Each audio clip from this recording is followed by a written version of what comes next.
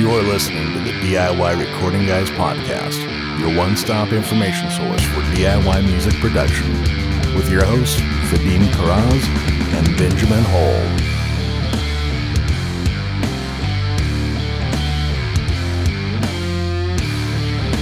All right, welcome to another episode of the DIY Recording Guys podcast. I'm Vadim from Calm Frog Recording. And I'm Ben from Dreamlod Studio. Then we just had a wonderful discussion with Brad McGowan of Louder Than Liftoff about the magical world of analog gear. What'd you think? It was awesome. Very interesting to get to probe somebody's mind as far as seeing how they think about it, how they got into the world of do-it-yourself building analog pieces of gear and then turning it into a business. It was really cool. And just getting to kind of see how somebody who, is doing something at a high level of design, how their brain thinks about things. I thought that was really fascinating. Yeah, it was. And after we actually stopped recording, we talked for quite a bit more. And this was actually a question we had on our list and didn't get to ask, but Brad talked to us offline about the process of designing gear and how you go about it and how it's really a baby step process where, you don't start overnight developing a complex piece of gear. You start slowly. And just like we talk about with recording, every time you finish a project, you finish a design, you finish a mix, anytime you finish something, you learn a lot. And you incorporate that knowledge going forward. And also, he said that he's blown up a lot of stuff, which is super important too. Sometimes by doing things completely wrong or by breaking things, those are really like the learning moments, right? Like same thing with mixing or recording. Like, oh, you put a mic too close and your preamp level was too hot and you clipped it. Well, guess what? You probably will never make that mistake again. So you have to be willing to kind of make some of those uncomfortable mistakes and you become better for it. Mm-hmm. So we got into a lot of interesting topics. We talked about some classic circuits, which is one of the things that Brad works on kind of emulating and improving upon. So we all hear these classic things like Neve, API, SSL, these preamps and consoles. We asked him about what is it about these things that people like? What makes them different? Why is one preamp different than another? We talk a little bit about the process of listening to these different things and kind of having that critical ear and deciding what makes them sound unique. We talked about the design process, how these things come into creation from somebody's mind. What else did we hit on? Aerospace engineering. I don't think we recorded that part. Oh, you're right. We did it. But we talked about it. Too bad you guys weren't there to hear it. Yeah.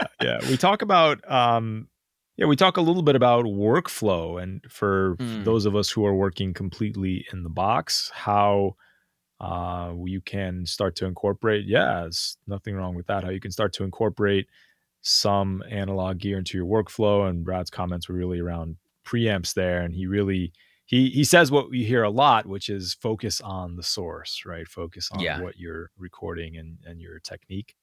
We talked a little bit about like modern day circuits and a lot of this gear. Ben, you had this great question on a lot of this gear that's being emulated is this classic old gear. So we were asking Brad about circuits that were being designed today. How would they be different? Mm-hmm. We also talked about how, we also talked a lot about, developing your ear and how to hear these micro changes, which are the difference in a lot of these preamps and circuitry. It's, what did he talk about? The difference between 0.01 and 1% distortion added. Like that's such a small change that you're not going to hear that the first time you A/B it. It's going to take a lot of experimenting and using a circuit on a bunch of different songs before you really learn how it works. And I think it was refreshing too and encouraging to hear Brad talk about his learning process for, how he wasn't always an expert, and he really got good at this stuff just from doing it over and over and not giving up, which I thought was a really cool thing that he hit on multiple times in the episode, and is definitely a note of encouragement that I will take forward for sure. Yeah. Check the show notes for where you can find Louder Than Liftoff and the work they're doing, and also where you can find us, DIY Recording Guys.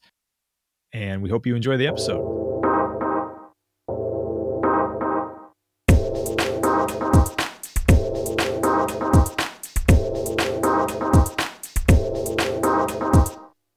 All right, Brad. Well, we're back. We've had one of our textbook trademark technical issues, but we're gonna try it again here. Yeah. So we're very excited to talk to you today about all of the magical things that Louder Than Liftoff is doing for the recording world. But before we do that, take us back to your history with music and recording technology and how you ended up designing and manufacturing gear of all things. So I think it all started when I was 18. I got my first guitar from my parents as a graduation gift. And very quickly I realized that, or I was very curious why I had to pay somebody to buy us my vintage Fender tube amp, and why this wasn't something I could do myself because I was a poor college student.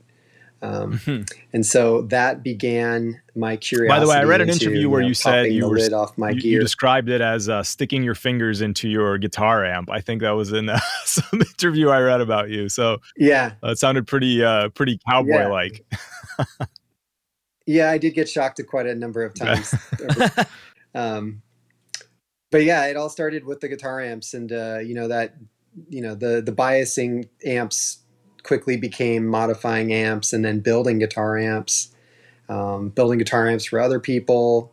And then I made friends with somebody that was into the whole DIY scene through the group DIY forums. And he had built like some 1176 clones and an LA2A. And that kind of was eye-opening to me. And then I started making,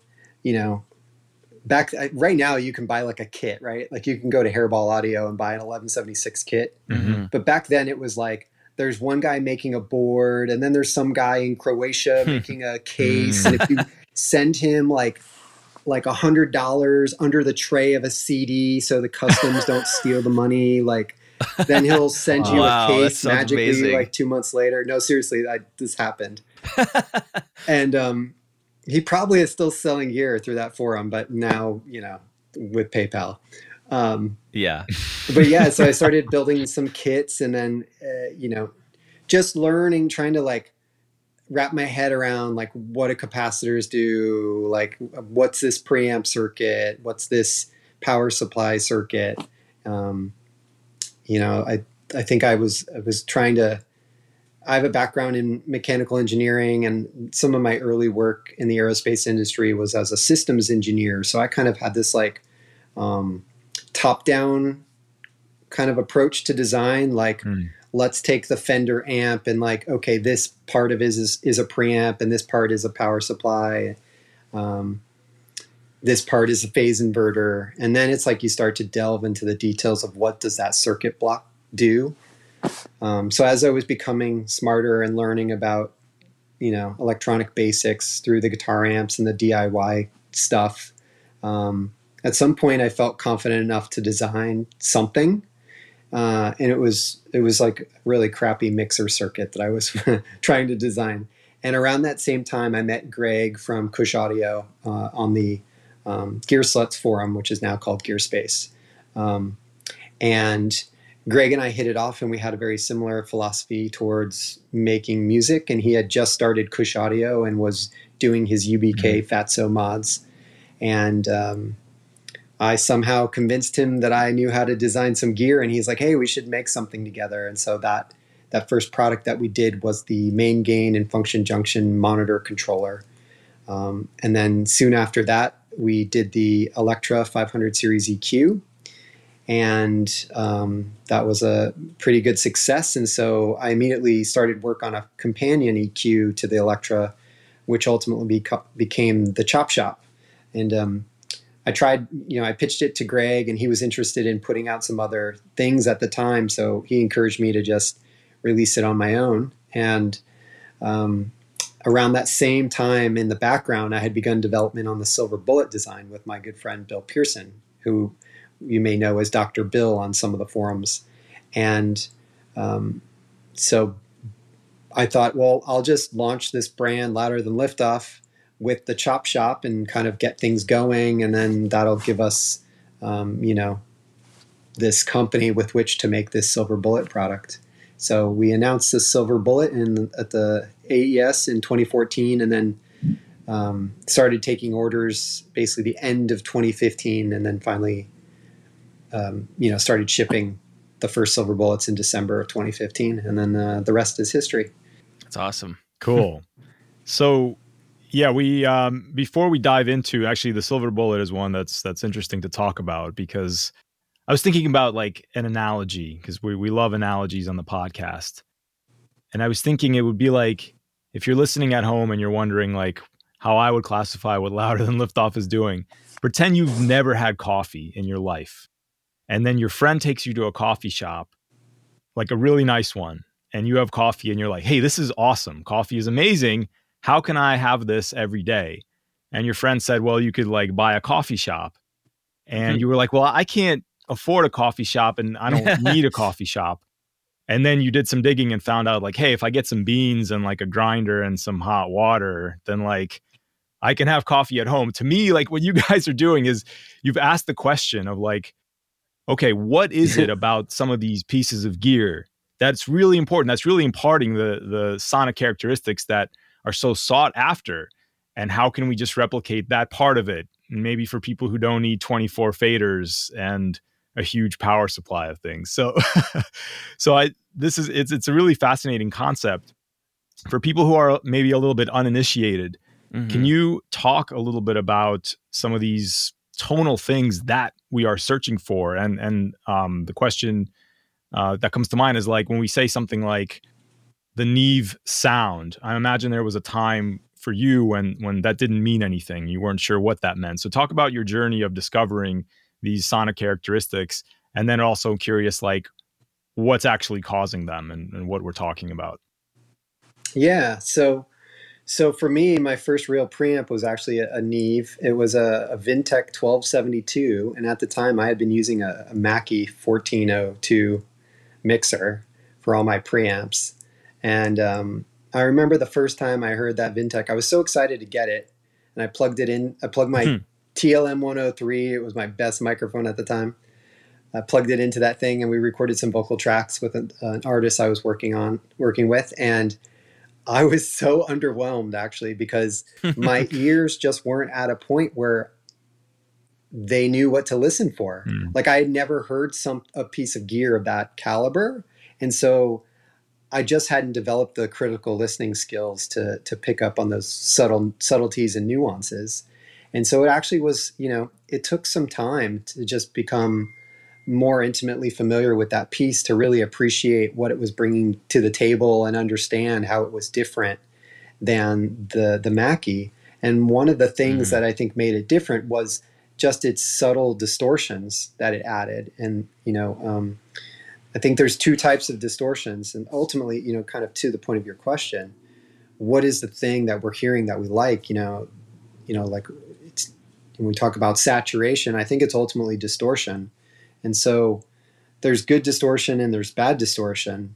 And I think for me, I've just had this quest of how do you create good distortion? Like what is the good distortion and how do I get that? Yeah. And I remember, so I had this internship at this major recording studio in San Francisco when I had first moved out to the Bay Area. And they had a big vintage Neve console, and they were recording the tape. And they also had a vintage Trident console. And here I am at home recording on to Cubase through a Motu 2408 and my Mackie mixer. And I just remember sitting at the studio and they would like pull up the faders. Like they had just just done like the raw tracks. and pull up all the faders, and it just sounded like my head was just like, how can this sound so good? This guy didn't even do anything. Here I am at home. I'm like trying to add plugins, and like I'm reading all these articles in like EQ and Recording Magazine on like how to make your track sound like the pros. And also I was kind of like lamenting the fact that why do my digital recordings not sound as good as the old cassette 4-track recordings I used to make? Like how did I kind of go backwards in terms of like the tonality or just like the mojo my recordings had? And I came to find out ultimately I just wasn't getting the distortion. Like the guy with the big Neve console and the tape decks, he was getting all the magic distortion for free without even trying. And I just thought this was so unfair. I have to figure out how to add the right stuff just because I can't afford like $1 million studio. And I was like, I don't want to have to figure that out, Yeah. And so ultimately, as I, became interested in electronics and developed the brand, it just became something that I just kept poking at and diving into, and like, how can I create gear that gives people the magic without them having to be an expert in circuits or needing like $1 million studio. I've read some stuff you've written as well, where you talk about that, you're trying to make gear that's musical and easy to use in a creative sense, where like, I think one thing I read, you were saying like, I don't want to move the mic. I want to turn this knob and have like a really quick, like tilt dark and lighten effect, which totally makes sense, especially for like small studios, right? Yeah, it's funny because when I was developing the Chop Shop, I'm not going to name any names, but somebody that has like some decent credits to his name, and he knows what's up in terms of music production. And he was auditioning the prototype Chop Shop, and he was just like, I don't really get it. Like, why wouldn't I just go move the mic? And I was just like, yeah, but it's this thing. Like when I'm like working fast, and like I don't like. Sometimes I can't go into the room and I just want to turn the knob. And he's like, yeah, but why wouldn't you move the mic? And I was like, well, I don't want to move the mic. And it was just like, at that moment, I just realized we don't all work the same, and that's okay. Yeah. So Brad, you mentioned, these harmonic distortions, and these are some of the things that we find pleasing. And obviously these different circuits, these different, let's say, famous preamps, a Neve versus an API, they're adding different levels and different types of harmonic distortions, which is what gives them their different sound. I was always curious about this, like under the hood though, because I'm also a mechanical engineer, so I'm completely an idiot when it comes to electronics. But I remember the one class where, we had a little triangle of like what an amplifier looks like and all that. What is different between like the way Neve or just approached this preamplifier versus the way other companies approach them? Why are they providing different levels of saturation? Like I would think a preamp was a preamp. I think, well, if you break down like these classic circuits to like, if we oversimplify it, a lot of it just, there's amplifier stages, and then let's back up. I like to talk about the things like the 4 T's of tone, which are tubes, tape, transistors, and transformers. Oh, I love it. Like those are the things that are going to give you like the most mojo in an analog circuit. And so with, when you talk about API and Neve, you basically have different combinations of transistors and transformers. So in a Neve circuit, you have discrete transistor circuitry that has transformers on the front and back end. And then in an API, you also have discrete transistor circuitry, but we're talking about, we have a discrete op amp that runs off of a bipolar supply, and that's, API has the 2520. And then again, you have transformers on the front and back end of these circuits. And so I'm like oversimplifying. And so I think what largely gives these circuits, their different personalities, and this is my opinion. I think a lot of it is primarily the transformers. And so the makeup of the transformer, you know, how much steel is there to nickel in the laminations, you know, how are they wound? That all produces a certain saturation characteristic. You know, some transformers like Jensen's can be really clean, take a lot of level, and then other things like maybe say a vintage Marinair might distort in a more obvious but musical way.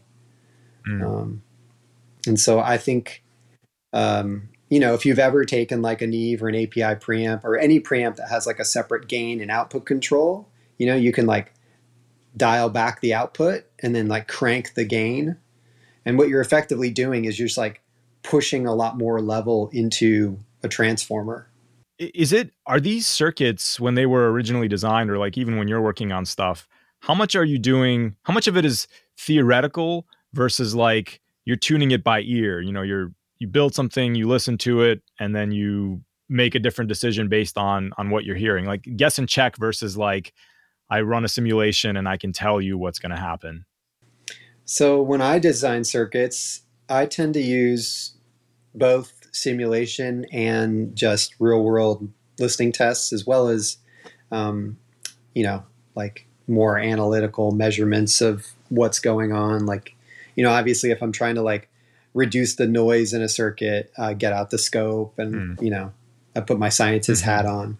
But if I'm trying to like, fine tune a circuit for a certain like audio, like a tonal signature, that's something I'm going to do through listening. And I think just over time you develop kind of a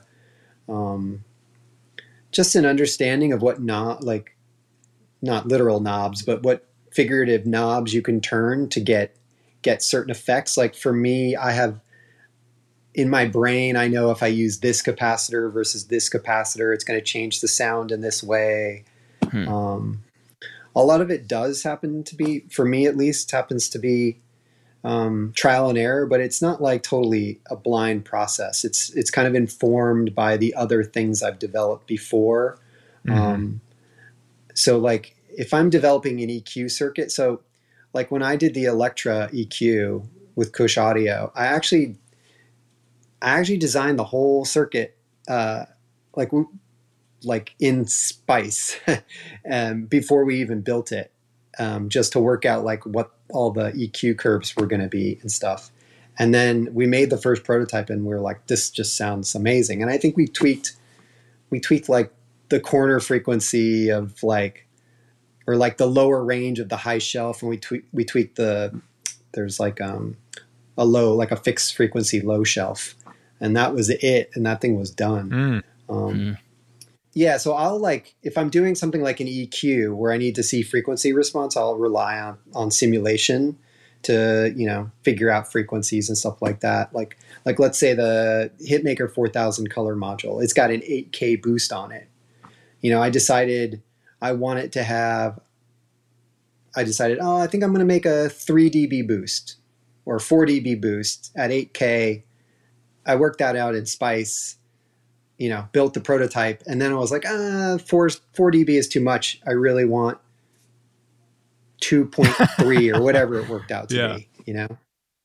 And that final tweaking was done by ear, where I was listening on a bunch of sources and using it like in a real world kind of scenario to figure out like, you know, when I set the knob like this, does this feel too much on this type of source? Does it feel too much?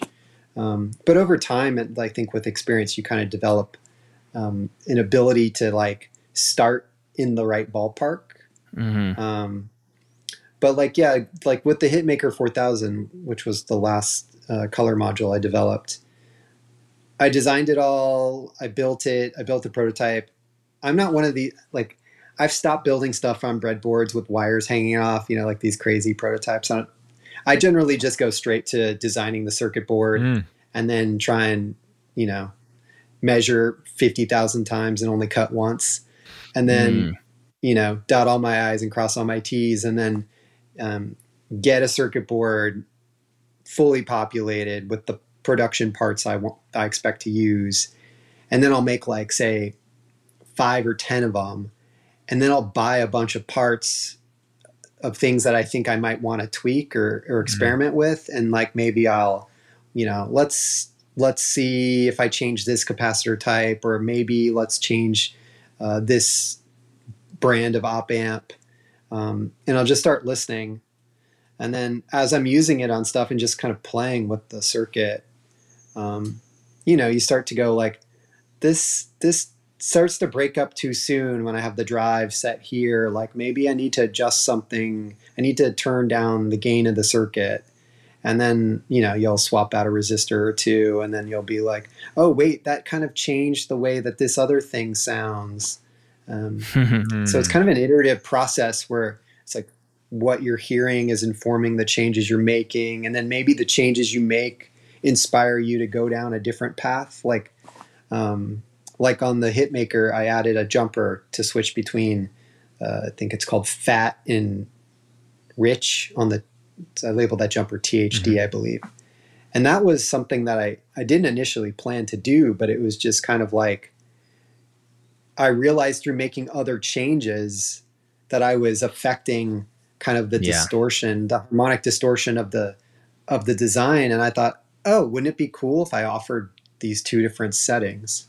Yeah. It's a lot like anything else. It's a lot like building a guitar tone, in a sense, where when you've done it enough and you have your amp controls and you have your certain pedals and you have your neck pickup versus your bridge pickup, if you've done it enough, you kind of know where to go based on what you're hearing. So it sounds like you've achieved that level of proficiency with the circuit designs, which is pretty cool.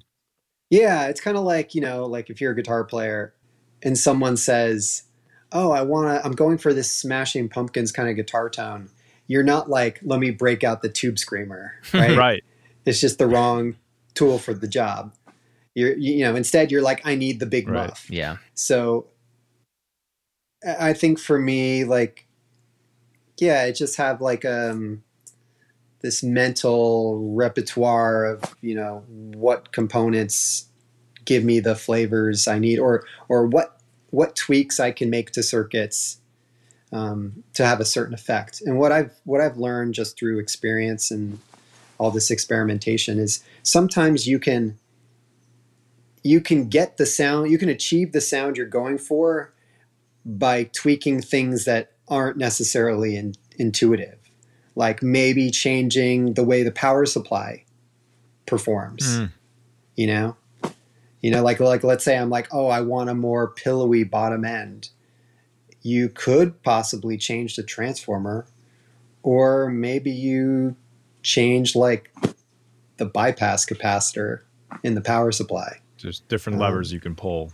Yeah, there's different levers. And like, I think my circuits tend to be inspired by vintage circuits, and there's like a nod to some of those sounds, but I'm not hell-bent on being like super faithful to what those vintage circuits were.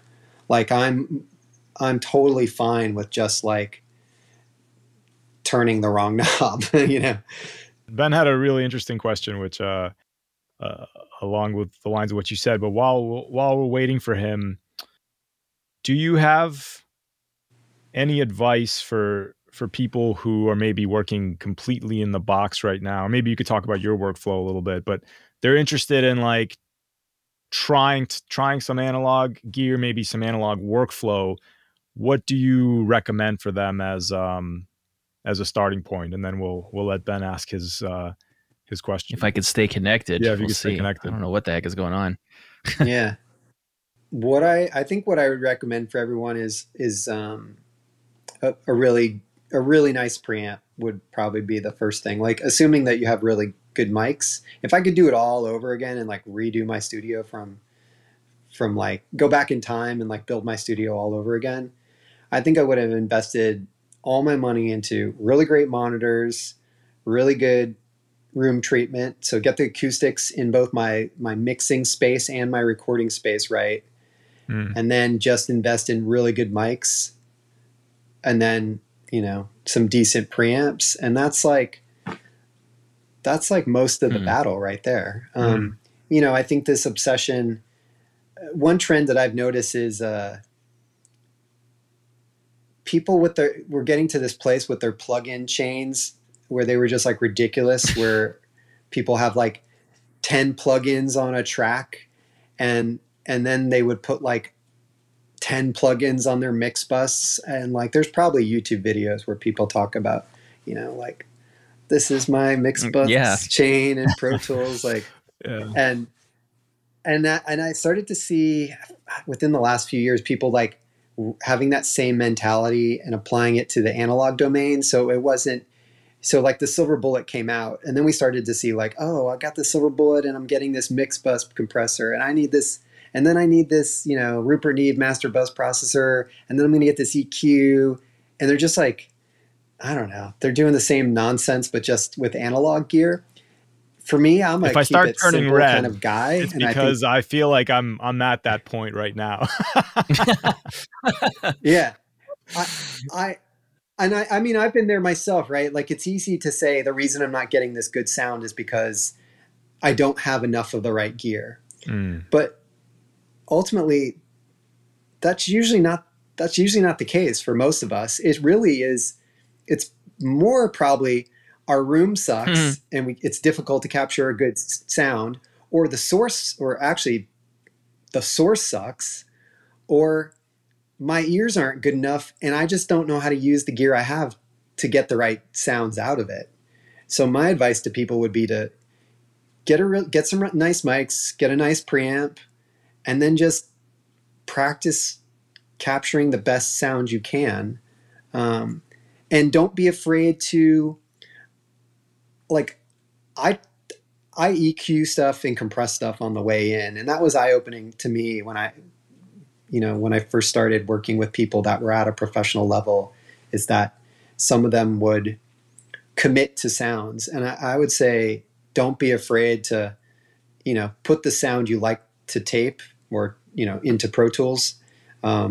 Obviously you can't undo it, but that's how you learn, right? If you mess it up, then you're either going to have to redo it, or you'll learn when you go to mix, like, oh, that doesn't, you know, I can't record something that bright or that bassy. That's just going to be a mess later. Or I over compressed it. I like to record most things to tape, but, you know, when I'm doing digital, I'll use an Animod ATS-1 tape emulator on basically every overdub track to just make it feel like there's that tape saturation.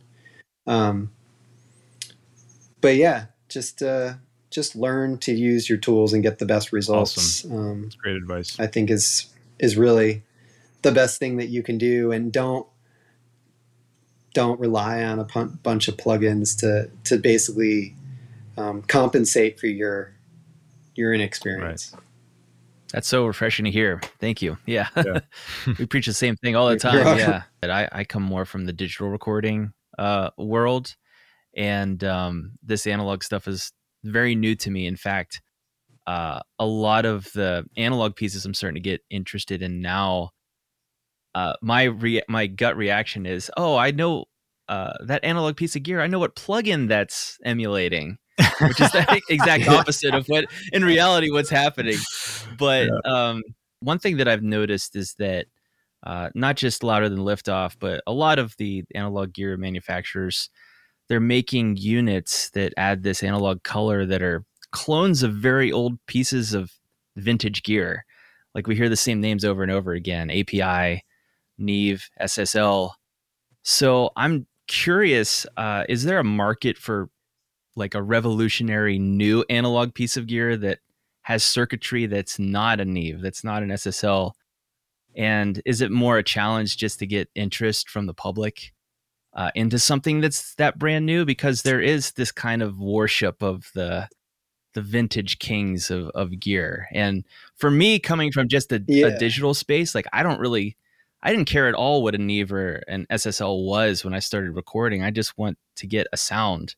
I want to get something that sounds cool. So, thoughts about that?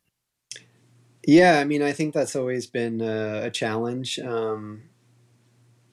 I think the whole plugin, with the DSP modeling being kind of the default for a lot of plugins these days, or analog modeling of like the vintage hardware being very popular.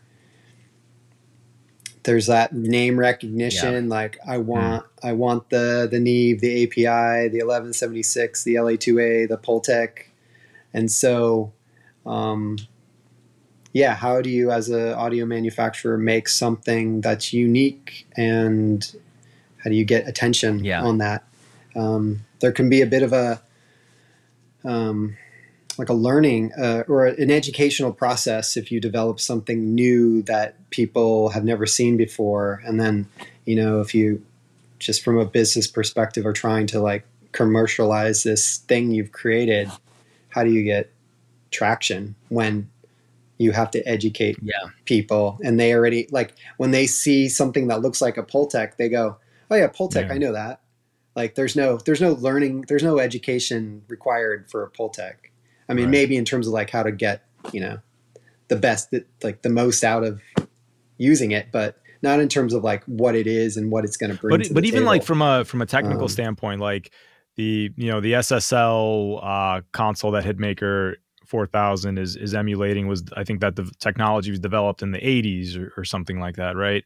So just technical progression of components and circuits, like is there like a modern like if we were to push the technology, like forget about the education and the marketing portion of it, but if we were designing an analog console or preamp from scratch today using modern components, would it look different? Like would it go somewhere else and would it sound different than SSL Neve API?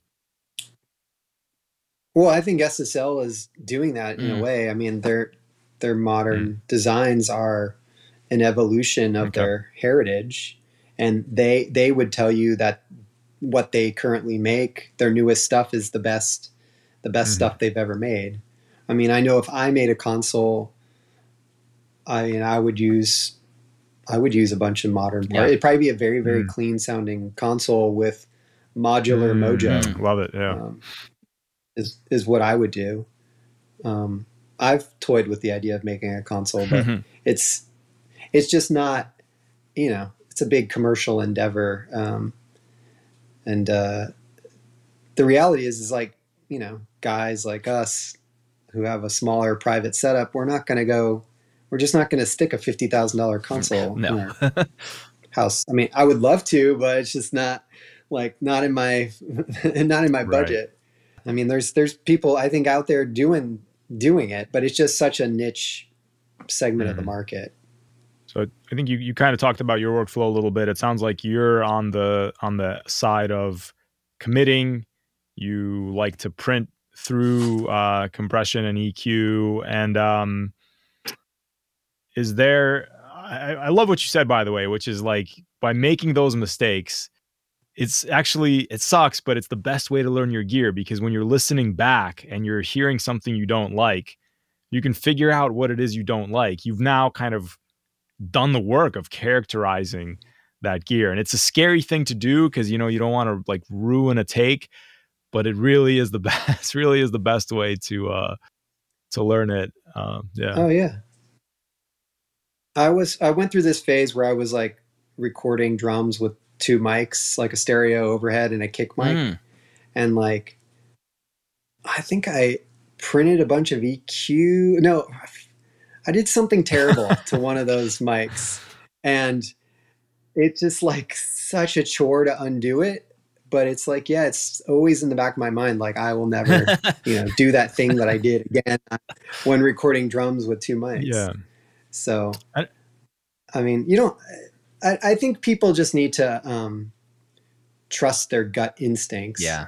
And maybe, and like develop some gut instincts. I mean, that's like part of the whole process. If you don't take some risks, and you're just not going to develop your ears. It's very satisfying to like pull up faders and have it sound like a mix and not be like, oh, come back in 2 hours while I go put on 50,000 plugins and download somebody's template file or something like, let me load up my presets and template. I don't know. That's just not me. Maybe I'm old school. No, I think there's maybe a little something bit, but that's cool though. Like for me, compression was something that was notoriously difficult to learn to hear. And for some reason, having an analog thing that I could turn a knob on, I started to really hear it in a different way.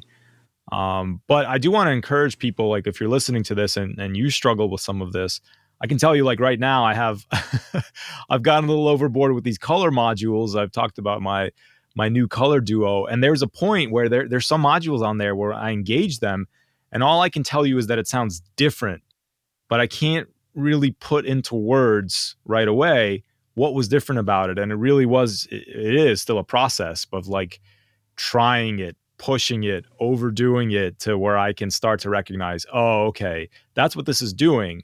And then I'm finding like later in situations where I'm like, oh, you know what this needs? It needs to be thickened up, and this is just the thing to do it. So it definitely takes time. And a lot of this stuff, I feel like to really, I know even working in the box, I was always afraid to push things because it seemed wrong to push things.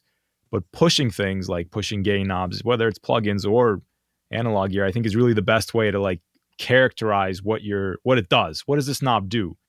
Push it hard, and it'll be easier to tell those differences, and then you'll be able to see this. When it's a subtle nuance, you'll be able to recognize the tonal change as well. I used to have something I used to do often was kind of have like a play day in the studio where me and my buddy would just go and set up mics on a guitar cab or his drum set and just like try out that's cool new miking techniques or try out a new compressor or EQ and just see like what sounds we could get, like how could we, maybe it'd be something we read about online we were curious about trying, like, oh, let's try this crotch mic or let's mic the snare this weird way with this really crappy microphone. And I think allowing yourself, space to experiment really helps you build up those skills that you were mentioning. Absolutely. Yeah, feel free to tell us more about the Silver Bullet, any of the other stuff you're working on. And I think you guys have something new in the works, which I'm nervous about because I've gone through a gear acquisition phase, which I tend to do from time to time. What do you got in that rack that you can sell? Yeah. what Nothing. He needs it all. Yeah. What do you got over there? What do I got? I got a Bax. I got a Dangerous Bax.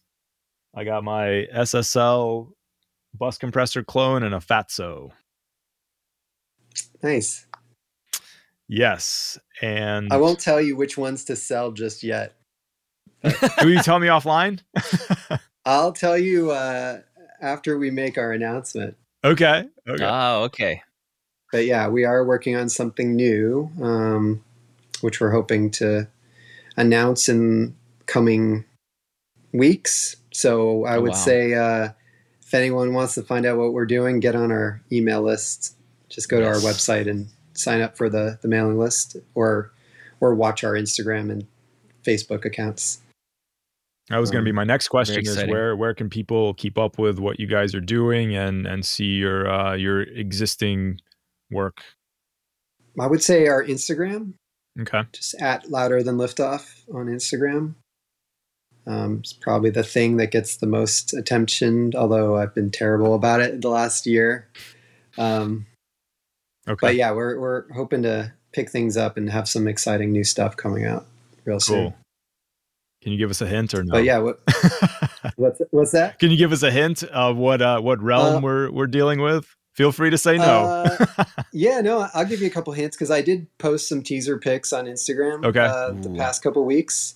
So I can tell everybody that it is a rack mount box. It's got more circuitry in it than we've ever put in anything. Ooh. And it's got a really awesome looking meter on it. Okay. And lots of nice metal knobs. Just take my money, Brad. Yeah, right.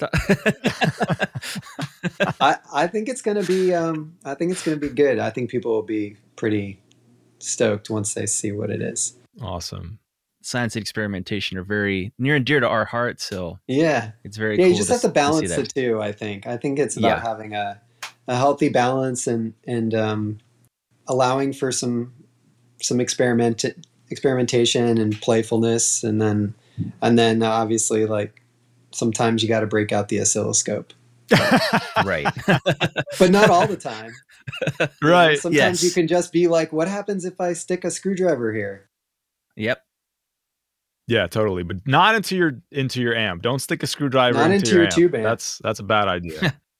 I got a good anecdote about a happy accident, actually. Okay. So when we were developing the Silver Bullet, we were auditioning lots of transformers for the A and the N Mojo amps.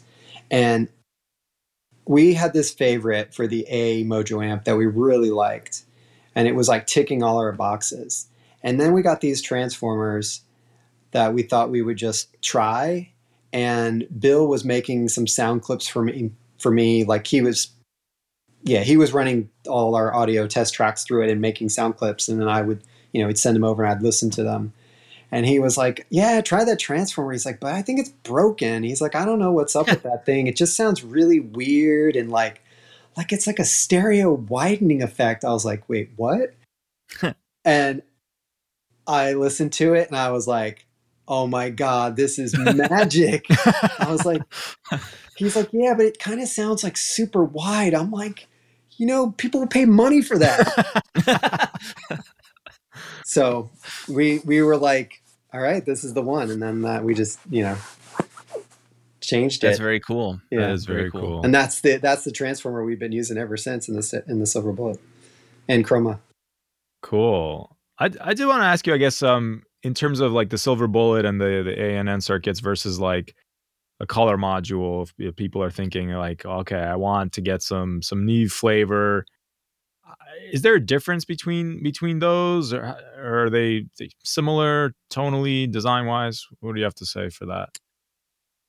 The A and the N Mojo amps are completely unique circuits from what we do with the color modules. So the color modules are like the Mass Driver, which is an API flavored color module, is essentially like an API 325 line amp card. We developed for both Mass Driver and Royal Blue being the Neve inspired line amp. We developed, new transformers specifically for those circuits.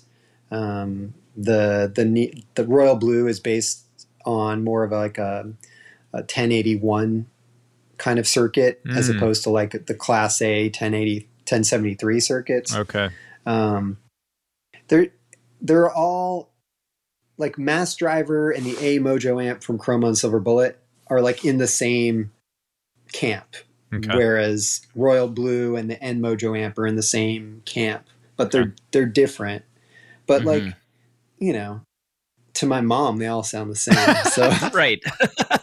Like if we're really being honest, like all this stuff kind of sounds the same, right? But right.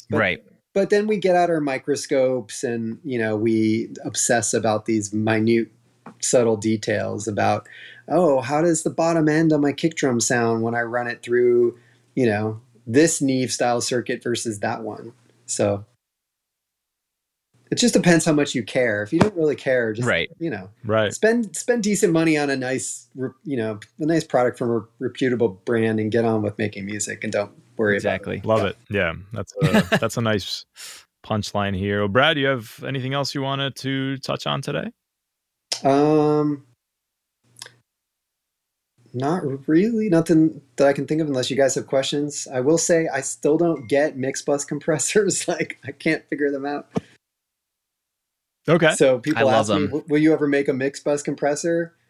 I don't know, because I don't use them. So you don't use any compression on your mix bus, on your tube bus? No, I don't. But you know what I do use is a Studer tape deck. Okay. So I mix. Interesting. I like to mix into a Studer 2-track deck. So you could say that's my compressor. It's doing something like that. Well, that's the question for you. So why do you mix into that tape? What are you getting from that tape deck that you like? It gives me the gives me the glue. It gives me that. Maybe it's just when I started really listening to music, it was in an age when all records were made on tape. And so for me, it's maybe there's a nostalgic component to it, you know, like the sound of a record to me is probably somebody recording through a Neve console, mixing through an SSL, like with Studer tape decks, you know, like I grew up in the 90s. So that's just the sound of rock and roll to me. Whereas, something made on a DAW with no tape sounds wrong. Like, I don't know, a snare drum, like an SM57 plugged straight into like an A to D converter sounds so wrong to me. Like I can't do it. Like it has to hit tape, even if it's like a tape emulation. Like I need at least. I do agree with you there. Like, please at least get the UAD Studer plug-in, you know, and use that on your drum tracks. Like, but I don't know. I think generationally people have become accustomed to digital recordings, and to them, to maybe younger folks making music and listening to music, maybe older records sound wrong and newer records sound correct. Because that's just what their ear is become attuned to. So interesting. We'll probably find out. I think that generation is still growing up. We're in like that transition generation right now, but interesting. Well, you know but what? I mean, even like you know, younger Gen Z, you know, anybody who was born like the 2000s, probably all the music they heard was recorded to Pro Tools, you know? Yeah. Yeah. But there's also, I feel like, I don't know if this is just me being the old man shaking fist at the sky, but just the other day I pulled out, I have an expansive CD collection, also grew up in the 90s. And I've never really listened to some of those old CDs like in my studio on my monitors. And so I was doing that the other day. I was just pulling out these old CDs and listening to them. And one thing that struck me was that they all sound, not they all, but a lot of them sound different, but they all sound good. I don't know if there's like been almost like a homogenization where like now if you're recording like a prog metal song, like there's a prog metal sound. There's like a target, I feel like. It might be the internet. It might be the effect of the internet and social media, because, you know, it's good that we can talk and connect across the world with like-minded people. But I think that's in a way that on one hand, it could homogenize things, because like now you go down the rabbit hole of how to make a country record, right? On YouTube. Right. Like what amps and gear and, you know, guitar pedals and instruments do I need to make the hit radio friendly country record? Like, let me watch all those YouTube videos. Whereas maybe like when I was growing up, it was just, I got a cassette 4-track and I bought an SM57 and I'm going to hang it from the floor joists in my parents' basement and try and make something that doesn't sound like complete crap. And there was zero resources other than maybe reading like an article in Mix Magazine where Butch Vig talked about using a U87 to mic up something, you know, like. Right. Yeah. Yeah. So I think it's a different era, but it's good and it's bad. Yeah. Yeah. We have more accessible to us, but it's not always great for creativity. The other thing I found is some of my favorite records sound horrible. Like from a mix standpoint, and I love them. Like there was some I was listening to like some old Pantera record. I was like, that is the worst guitar tone I have ever heard, but I love that record, you know. Yeah, there's a lot of stuff like that. Someone gave me a mix reference, Before I Forget by Slipknot, and I was blown away listening to it, because I remember when that song came out on the radio and I was like, oh, this is awesome, this is amazing. And I just don't think recording wise it's even in the ballpark of some of their better stuff. It sounds like it's thrown together and done really quickly, but but that just goes to show you that like, it has that vibe though. Most people who aren't working on this stuff they're more attracted to like the song, right? The emotional impact of absolutely the song and the performance than what it's mixed like, I guess, right? Yeah. The song always trumps everything. Yeah. Yes. Cool. Agreed. Well, that's a good note to end on. Brad, thank you so much for your time and You're for welcome. the work you're doing. I think certainly my wallet's become a little bit lighter, but I'm very happy with with what I'm hearing so far. So looking forward to your announcement and hearing what you guys are doing next. Awesome. Thanks, guys. Thanks for having me. It's been fun. Right on. Take care. Thank you very much.